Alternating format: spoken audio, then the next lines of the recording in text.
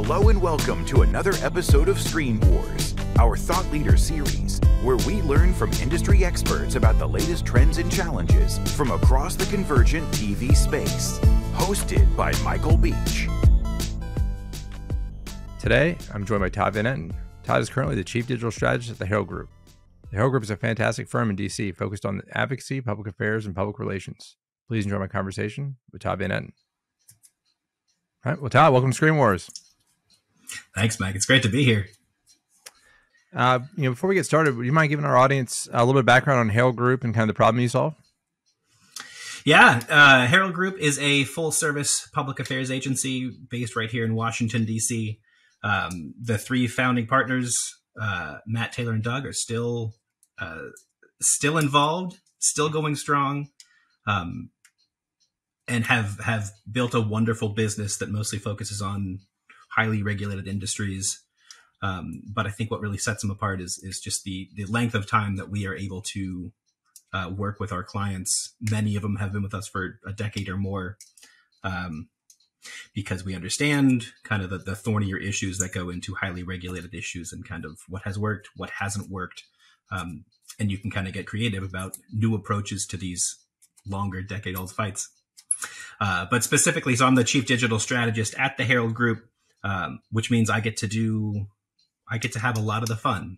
It is my job to say, what are we trying to do here? What is the piece of legislation we're trying to change? Whose mind needs to be changed? How can we get in front of them? What's the most compelling way to persuasively get someone else to see something a different way and say that needs to change? Let's do it. So it's a lot of advertising. It's a lot of, website development, message testing, that kind of stuff. Yeah, it's amazing. And I know, I've, worked together for probably 15 plus years back to our political days. It's pretty amazing to see just the growth, obviously, in digital, both politics, and kind of advocacy and public affairs and PR. And just to think about how far it's come today, kind of how did you get from, being a leader in kind of a digital to committee to where you are today? I frequently think about the state of the internet. I set a website live this morning, and thinking about what it used to take to bring a new website, both the development, but then to send it live, and then dealing with CDNs on a one-off basis and rollovers and things like that. The stuff that was arduously difficult back in 05, 06. I think about that stuff frequently when we push buttons now, and all works easily. I got my start, like so many people in Washington, didn't have a connection at all, had an unpaid internship at a place called townhall.com, and two names in the space. I had, the great fortune to meet and work with. Chuck DeFeo was head of townhall.com, and he introduced me to a guy named Patrick Ruffini, who also has been around forever, a legend in the kind of the digital space, right-leaning digital space. Patrick gave me my first job at the RNC, and over about 6 years, I went from low-level staffer to director of digital, there for 4 or 5 different chairmen, which, as you know, is rare. We crossed paths there. I then worked with 2 former bosses, Cyrus Crone and Todd Herman, and helped to start CrowdVerb, which was kind of an early analytics-focused public affairs firm. The idea being, let's listen to the online conversation and then come up with public affairs campaigns based on the composition of conversation around certain hot button issues. So kind of like, rather than doing multivariate testing and putting stuff in front of people, why don't we just listen to what the organic conversation is and then say, maybe if we approach legislators with this type of messaging, we can have greater success. Or if we're trying to recruit advocates, why don't we speak their language and use kind of the digital fingerprints that they are talking about to get them to sign a letter or do a petition. So after CrowdVerb was purchased by Burson Marsteller, a very large advertising agency where I worked for about 18 months, and then basically found public affairs from there. A good friend of mine introduced me to a guy named Mike Gibson. and Mike Gibson worked with the Herald Group, and after a while, the Herald Group reached out and said, let's start a conversation, which we did, and that was almost 9 years ago, which is crazy to think about. Yeah, it's amazing. I think back to, the CrowdVerb time, that how much more data, even just in the next 2 or 3 years, would come out for a service like that versus what, when we're trying to do social listening or, any of those things at the time. It's amazing how that evolved. Yeah, it is amazing how it evolved. But also, the forethought that, dare I say, people like you had, looking at the available information that's out there and say, there is a way we can package this that will make it make sense to many people for whom it will be infinitely helpful. I listened to the recent interview you did with Kyle Roberts as well. We do a lot of work with that Impact. A similar situation, looking at the amount of information that's out there, whether it's listening online or whether it's, advertising performance or who's buying what, when, all of that stuff, to be able to, 1, pull it all in, 2, understand it, and 3, productize it in a way where it says, this can inform many other people who are trying to do similar things. That's a neat way of thinking that I'm endlessly fascinated about. Yeah, what are the biggest kind of challenges facing your customer base? I know you touch on communications, public relations, public affairs, a lot of different areas. But kind of what's a kind of a common use case? So, most, when it comes to the public affairs campaigns that we run, a lot of them where we've got, kind of the big ad budgets and the more interesting problems are super quick hit. So there's a hearing in a week and we need to get in front of these 5 members of Congress. How can we best do that? And that's kind of the blue sky. You approach it with a blue sky feeling of, what are the pieces that we have at our disposal? What have we done before? What do we know works? But also getting very creative about what are new innovative ways that we can work into this campaign that are going to show additional value and maybe get a couple additional impressions on the target that's going to get them to think a different way. So, when it comes to our campaigns, there's surrounding the legislator themselves and using all available data about how legislators, usually in aggregate, not sometimes down to individual level, but most of the time we're talking about aggregate information for targeting.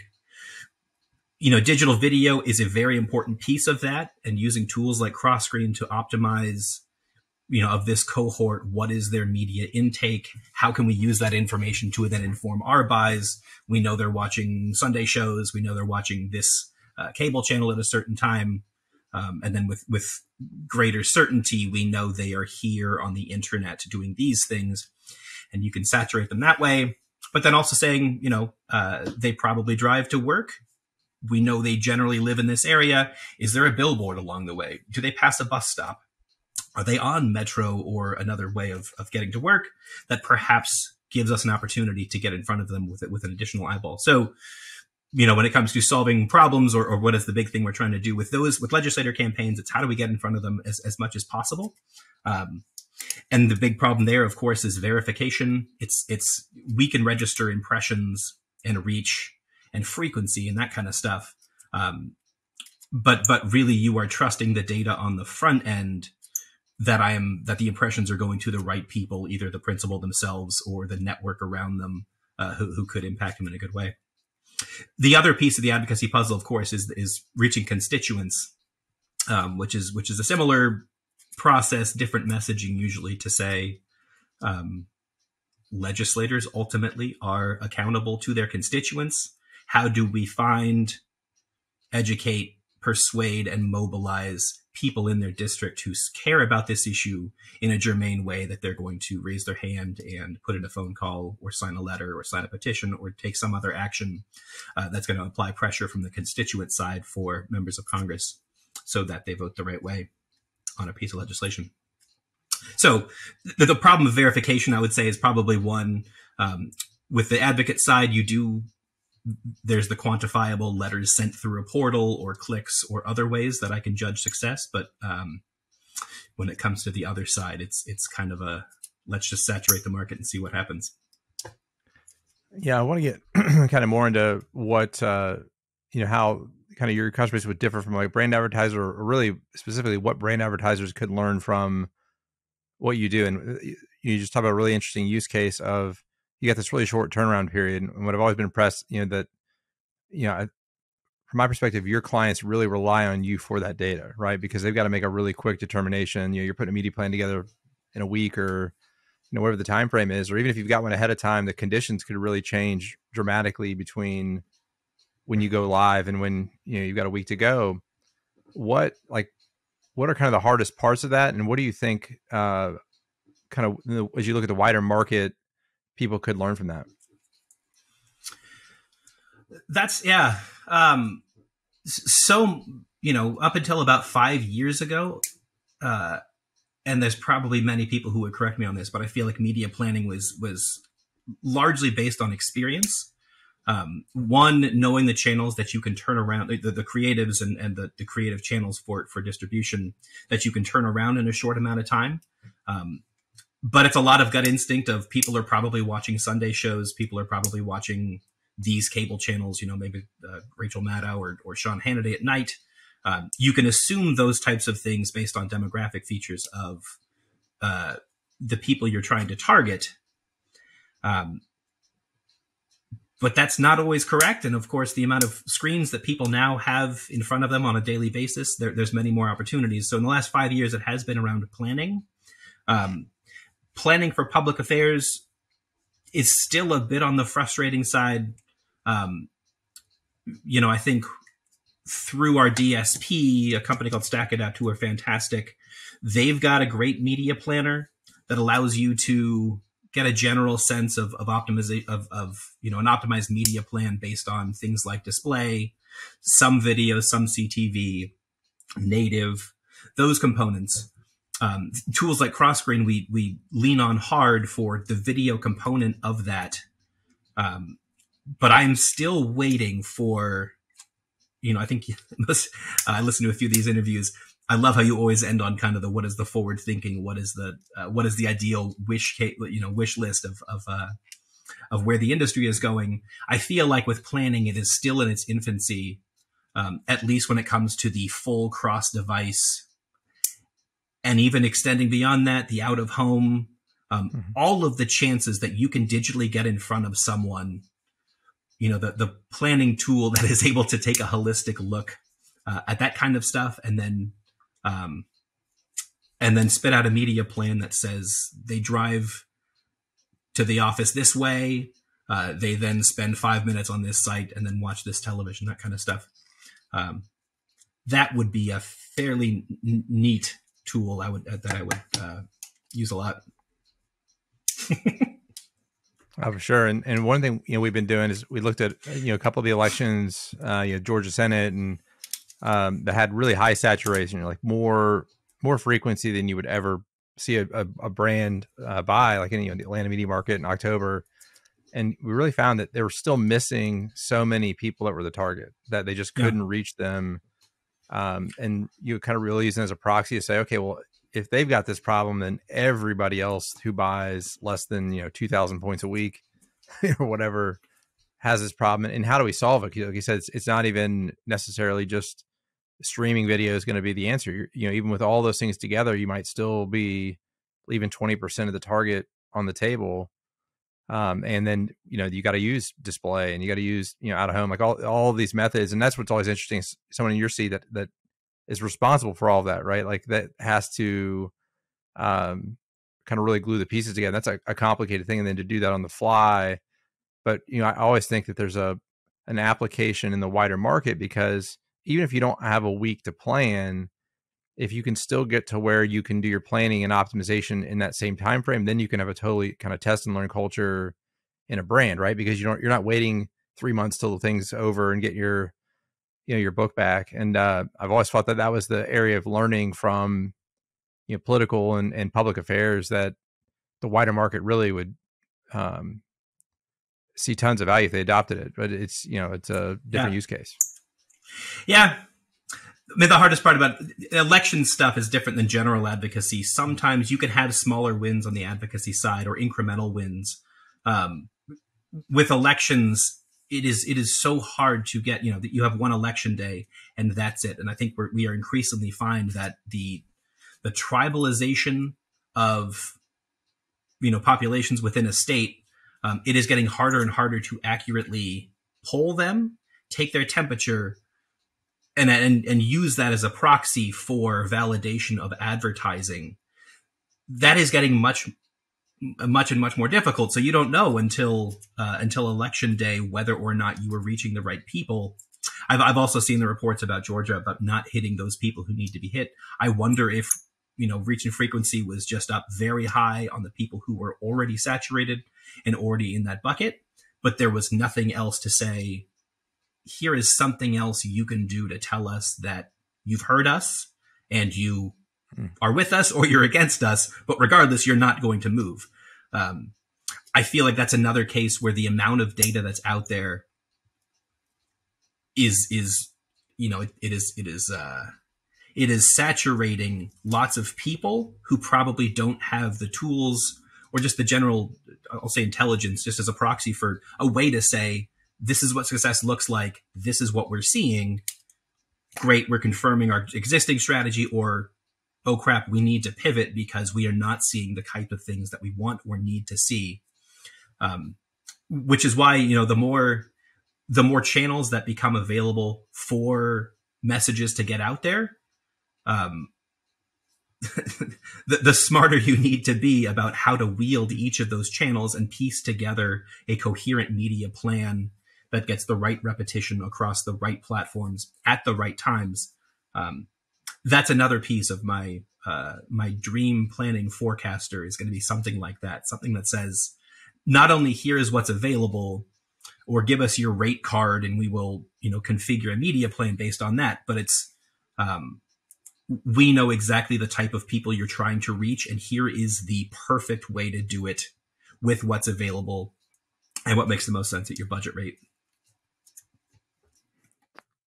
Yeah, absolutely. And I think that, a lot of people like a platform like TikTok emerges, and it's great. There's a bunch of reach, but that actually makes, your job more complicated. Right. And I think that there's always a disconnect between buyer and seller, where the seller comes in, we're number one at 11 p.m. with left-handed firemen, and no one's pitches ever that they're not number one at whatever niche, but you've got to kind of reconcile all that and make a plan, right? And what do you see as the biggest disconnect between buyers and sellers? I've been thinking about just the conundrum of buyers and sellers, because the speed in which we have to work, there is a lot of leaning on the types of things we do know and the kind of channels we know are going to perform in a given time period. There's not a whole lot of time to take up a new vendor comes in and says, we can reach this many people, or here's our unique approach to how we do things. If I have something that needs to be done that week, it is hard to say, great, let's do a test. Here's how we're going to get an apples to apples comparison on you and what either existing tools that I have are, or what someone else is saying. I've done this a few times, and I always, I always try to entertain any vendor pitch, just throwing it out there to your audience. If I'm always interested in the latest and greatest. I'll pat myself on the back, in doing this for 15 or 20 years. Within about 3 minutes, you can listen to a sales pitch and say, I know exactly where you fit into the market. I know exactly what you're trying to do. I know who your competitors are. And I probably have 3 or 4 people I can talk to right now that are going to give me the skinny on what you're trying to do. But at the end of the day, it is performance based. If that person is selling something that everyone says, my gosh, that's snake oil. If you can get it to work, there have been instances where I will then engage a vendor that is promising something and found something that is novel about how they do something. I found StackAdapt just as a vendor because I saw a really pretty native ad. Native was not something I did a lot of, but I reverse engineered the ad, found the domain, reached out to them, and they they've been a trusted partner for 4 or 5 years. That's the kind of thing. It wasn't necessarily a need, but they were they were doing something innovative that allowed me to say, that's interesting. Let's take a deeper look. And if that marketing person got a bonus for that cost per lead you were there, you're like the perfect customer. That's exactly right. This Yes. guy found us. They sent chocolate. I do remember that. Yes. Yeah, for sure. That also helped seal the deal. Well, I got just a couple more questions. One, how does your customer base view streaming video? We do a ton of streaming video. Generally when we talk about advocacy, familiar to all your marketing clients, we think about a marketing funnel. Top of funnel is how we find the people who are going to have, who we assume are going to have some type of interest, the lightest form of interest. Video is almost always the medium that we employ to find those top of funnel people. The amazing thing about streaming video and digital video in general is so much of it is knowable, not just in the direct response, the clicks or the finishes or the quartiles, however you want to judge success with the actual show stuff, but also any type of engagement with video is knowable. And I think for our campaigns, we call any engagement at all enough of a verification to move someone down to the second step of our advocacy funnel to put, perhaps a harder ask, follow this page, click here to learn more, some type of a call to action that is going to confirm their interest. But video itself is also the type of thing where, following state of the screens, I think the majority of now Facebook posts involve video. In a funny way, that's pushing up the premium of agencies generally, because a lot of people don't have video capabilities in-house. There are neat platforms out there that'll help you create little rinky-dink items, snackable items for social and that kind of stuff. But I think the push toward video, another one of those things where, things like algorithms are going to prioritize them, but whether or not they are right for either imparting the message or communicating something that is heady and hard to understand, there are always going to be questions about whether that's the right medium for it. And that's a challenge we run into when people ask for animated explainers and you say, no, we're talking about a 500-page research report here. We can't simply have an animated person explain this and then assume that it's going to be as easy as anything else. So, a lot of what we use video for in advocacy is the direct to camera advocate story, which are really, really helpful. They also allow for a little bit of longer form. We don't have to worry about, you can cut it into shorter bits, but if it's done in a compelling way, you will get people who watch the 3 to 4 to 5 minute videos about someone telling their story. But the actual deployment of it, that's where I think, we lean heavily on tools like cross screen to say, is social the best way to get this particular video out? Or is it expanding beyond to other places based on the demographics and the geographics of who we're trying to reach? All right. We already kind of talked about it, but if you could wave a magic wand and fix one thing about kind of video and kind of local video specifically, what would it be? Programmatic cable, things like that, I think are probably top of list. I think, Michael, I was listening to your conversation last week, and I think you mentioned that as well. That would make, life a lot easier, I'll say, but would make the optimizations easier, would allow us to be quicker and that kind of stuff. But really, it's just planning. It's looping video into the larger matrix of advertising channels out there and saying, here's my message, here are my targets, here's who I'm trying to reach, and what the end result would like to be. What is the best media mix for that?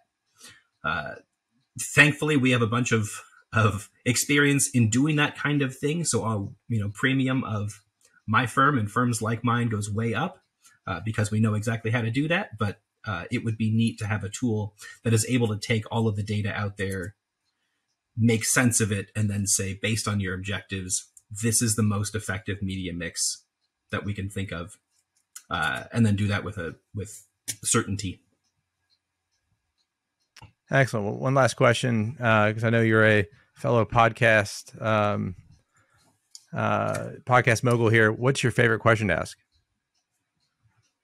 I'm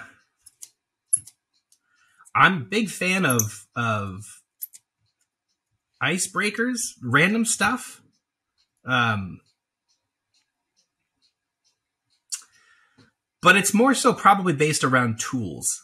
I get, everyone gets pitched by lots of vendors doing lots of neat things. And I am someone who, certainly as I get older, as I get more experience in this, try to slim down the amount of tools that I use. And rather than having a plethora of things for which I'm using for small things, how can I consolidate and get down to 2 or 3 things that I rely on more heavily? I feel like it's an interesting question to get, to find someone who, sure, they use the Google suite or the Apple suite, but then what is the one thing that they layer on top of those things that is, most helpful for their daily life or for their work life or for anything like that. Excellent. Well, Tom, I appreciate your time. I know our audience is going to love this conversation. So thank you very much. Michael, this has been great. Thanks very much. Thank you for joining us on this episode of Screen Wars. I hope you enjoyed the discussion. You can find out more about Cross Screen Media at crossscreenmedia.com. Please don't forget to sign up for our weekly newsletter, State of the Screens. You can find us on social media at Cross Screen Media. Join us next time for more insights and analysis straight from the experts.